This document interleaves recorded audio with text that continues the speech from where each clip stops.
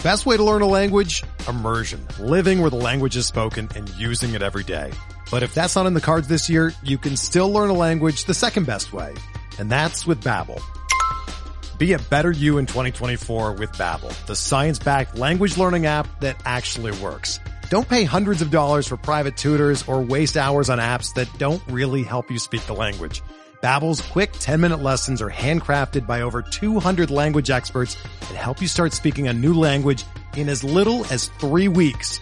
Babbel's designed by real people for real conversations, and their tips and tools are approachable, accessible, rooted in real-life situations, and delivered with conversation-based teaching, so you're ready to practice what you've learned in the real world. Here's a special limited-time deal for our listeners. Right now, get up to 60% off your Babbel subscription at babbel.com/Blue Wire. That's 60% off at babbel.com/Blue Wire, spelled BABBEL.com/Blue Wire. Rules and restrictions apply. All right, Brian Billick here, and I have a very special guest today in White Sox, General Manager Rick Hahn.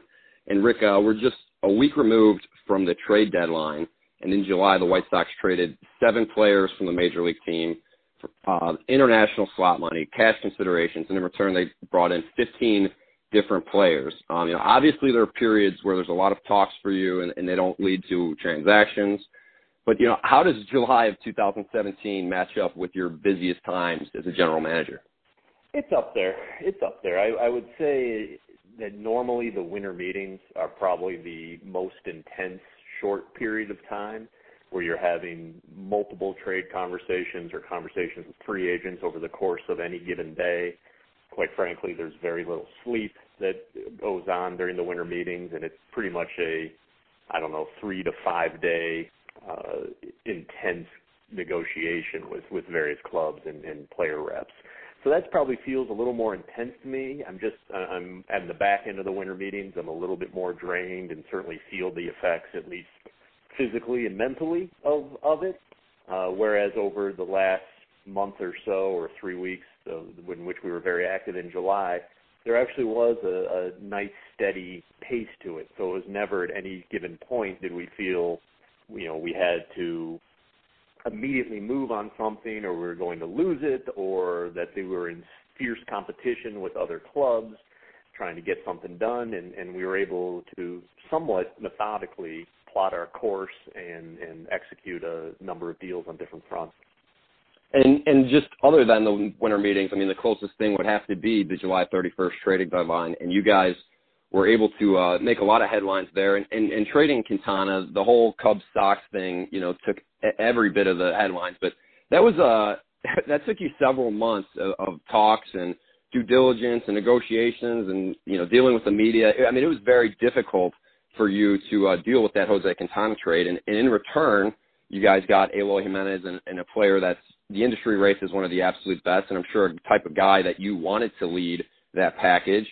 And he's been great since coming to the Sox. But at some point, you had to have some doubt that your price was going to be met, right? Some doubt, sure. And, you are dealing with human beings, and you can only predict performance so well or how high an injury risk that you're bearing in reality is. But we did feel very confident in dealing with Q, and given his history of consistency, history of performance and health, the scarcity of arguably front-end left-handed starters, as well as the control that he came with, that we weren't at least being unreasonable in setting a high price. Yes, it certainly wasn't met over the course of the off-season. Over the course of the time where he struggled a little bit early on in the season, there were times where you felt that we were probably going to have to lower the price because not only was the control dissipating, but the performance wasn't quite to the level that we had seen from him historically. In the end, we felt we got the above the line, so to speak, with the appropriate value, and once the Cubs were willing to build something off of Jimenez and Cease, it became fairly clear that was going to be the best avenue for us on a Quintana trade. But yes, there certainly are periods of time, and we see what's written, and we hear the speculation that they're overplaying their hand, or they should not have Quintana start for them again, or their asking price is unreasonable. But at the same time, we also know that a huge amount of the information out there in terms of what was offered or what we were asking for was just simply erroneous.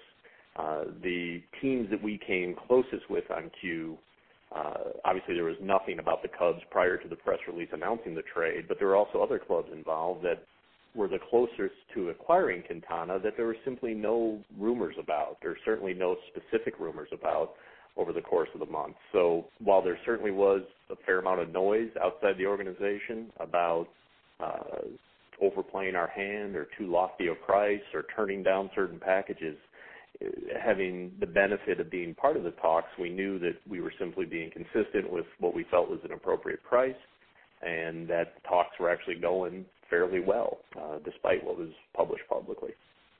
And it's funny, just like with Quintana, you had Todd Frazier, an expiring contract, and just about everybody was expecting him to go to the Red Sox. And then just in one swoop, you paired him up with Tommy Kahnle and David Robertson and brought back a very highly regarded prospect in Blake Rutherford. Just covering the draft for Future Sox, we covered him closely last year. And I'm assuming that's a guy that both the amateur and pro scouts of the White Sox could, both weigh in on. How did the White Sox scouts evaluate Rutherford, and how long had he been a target for you guys?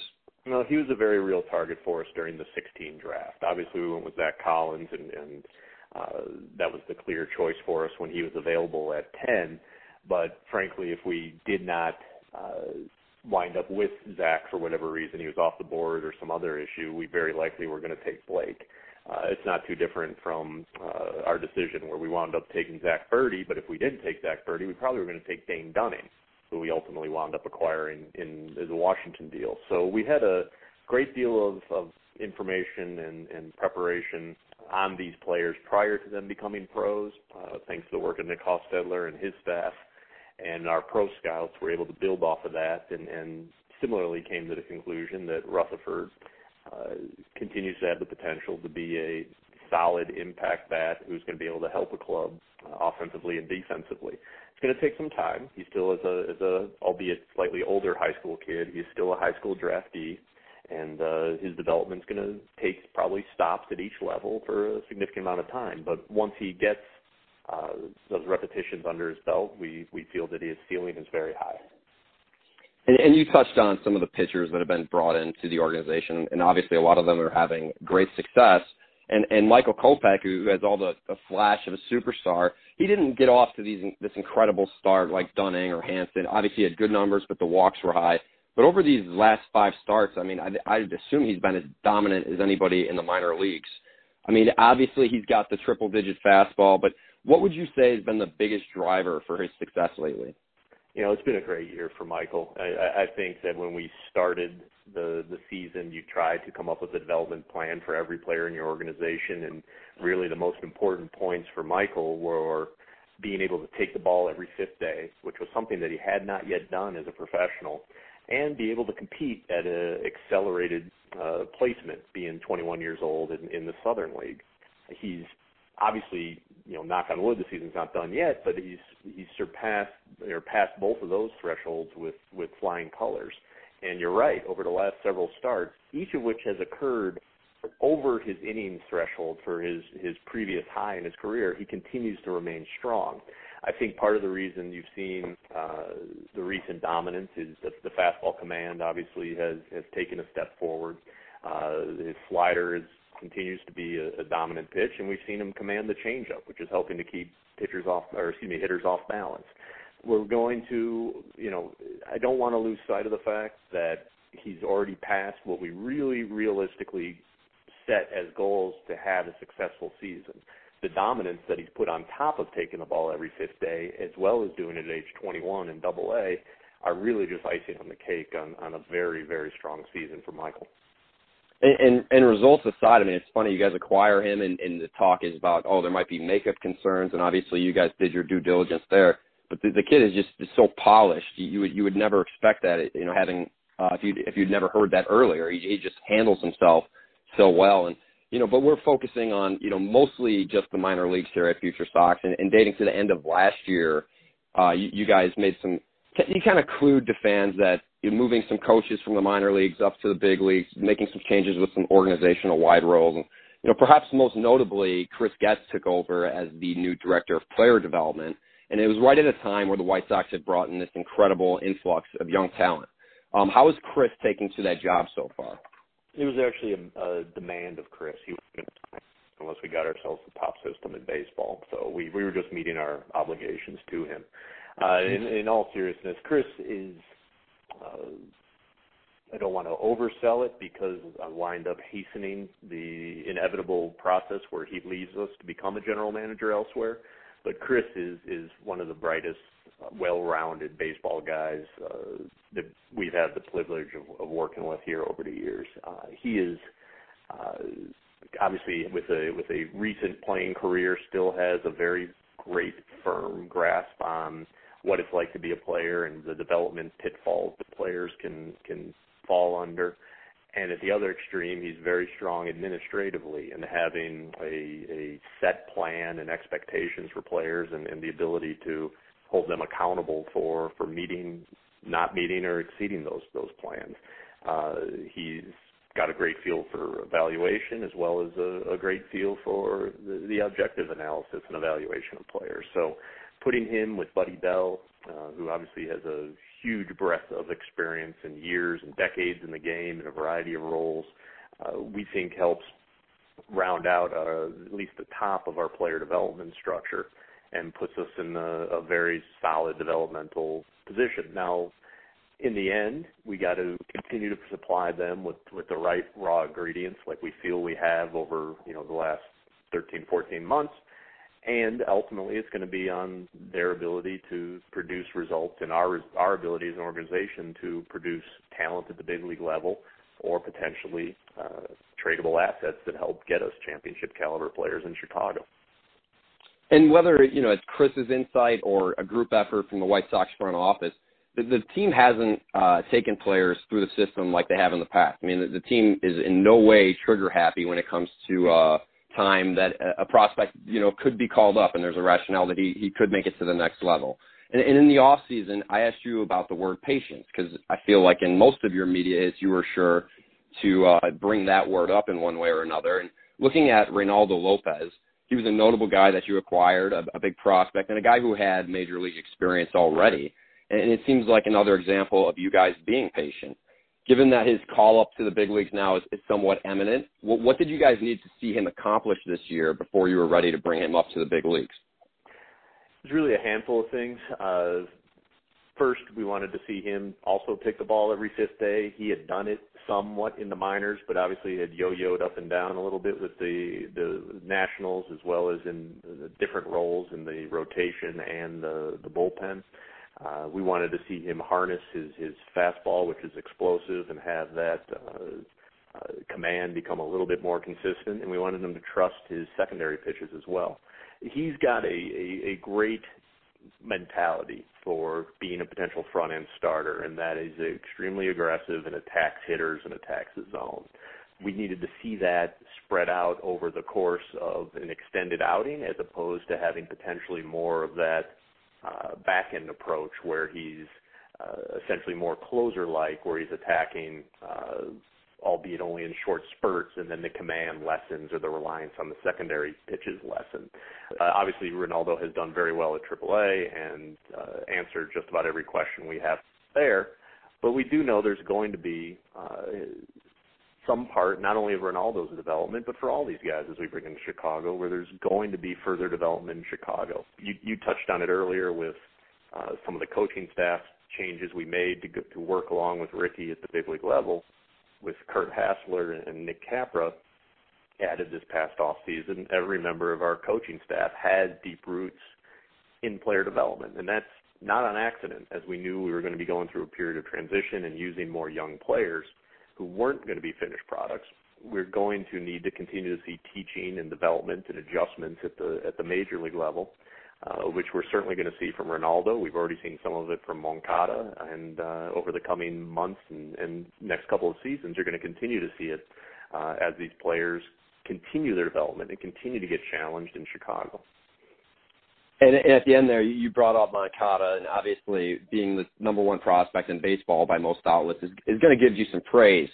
But I went to his debut with the Sox against the Dodgers, and I was sitting near a Dodgers fan, and they were very confused at why the crowd was giving a near standing ovation for a guy getting a walk.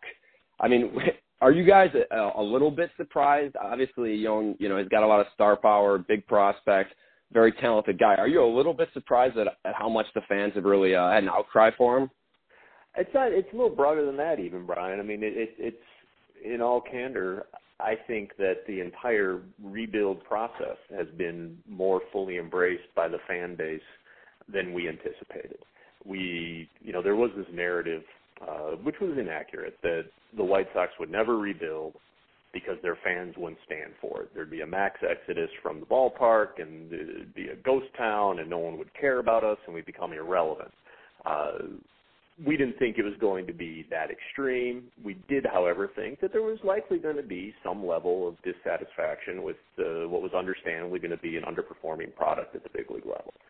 It wasn't going to stop us. It didn't stop us from starting this process, but I don't think we anticipated it being as widely embraced as it has been White Sox fans. And you're right.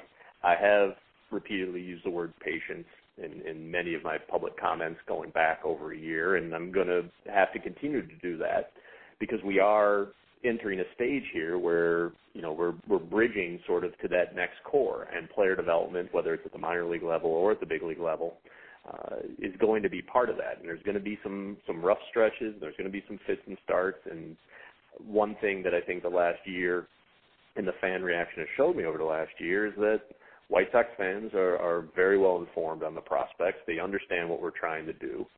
They're going to obviously hold us accountable for successes and failures in the process, but they're ready to embrace these young guys as they come up through the system. You certainly saw that with Moncada. I don't think I've ever seen as excited of a reaction to a foul ball as there was to Moncada that night that you referenced during his debut against the Dodgers, much less a walk, standing ovation for a walk. But I do think that's a byproduct of fans understanding what we're doing and being excited to see the progress. Again, it's going to have to be patience. It's going to take some time. Moncada, as we've already seen, is going to have a bit of an acclimation process. And Moncada alone is not the guy who has to carry this entire thing. There's going to be, if things work out the way we designed it and anticipate, there's going to be waves of these guys coming. There's going to be other guys who have to come up and carry the water and take some of the load off of Moncada. I do think he carries a lot on his shoulders right now as sort of being, for lack of a better description, kind of the first result of these trades and this transition and this rebuild to get to Chicago. So a lot of people want to look to him to show that it's going to work out. But he's still just a young player who's continuing to develop in Chicago, who's got an extremely high ceiling, and however he does here over the next couple months isn't indicative necessarily of the type of player he's ultimately going to develop into, and certainly isn't an indication of how successful each and every one of these successive players are going to be once they get to Chicago. And Rick, I love that you mentioned that, the White Sox fans would never take to a bill, because that is something I was always told, and I've always kind of made that joke every time there's, a big attendance game for whatever reason.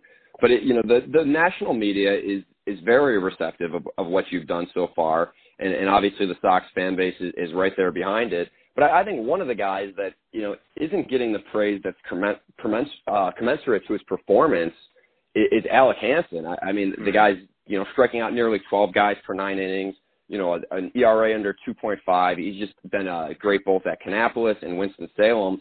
And just knowing that, he's still trying to figure out his workout regimen. He's still, having trouble keeping runners from stealing bases on him, having trouble fielding around the mound. And he's still been this dominant, all that considered. Getting to the point, though, is just how excited are the White Sox about Alec Hansen? Well, we're very high on him. I mean, I do think you're right that he gets lost a little bit in the shuffle, perhaps because he was a drafted player, and a second-round drafted player, as opposed to a new toy that we acquired over the course of these trades. But this was a kid who, right after the 15 draft, was very squarely in the mix to go 1-1 in 2016. obviously those junior years are important, and they have a big bearing on where guys wind up going. And as Alec has made no secret, his junior year was a disappointment. But when he was available to us in the second round, based on the history that Nick and our scouts had on Alec, it was a no-brainer to take those raw ingredients and put him in our pitching development program. And obviously, so far, he's really blossomed. Jersley and our guys have had a great impact on him.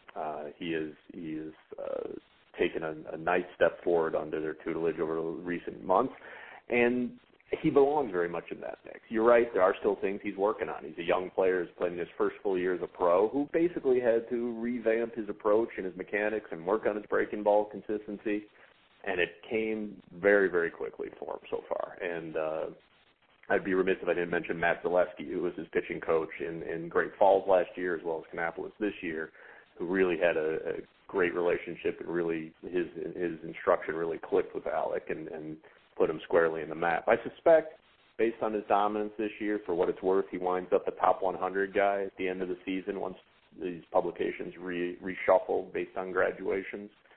So then he'll probably start getting a little bit more notoriety within baseball communities for how good of a prospect he really is.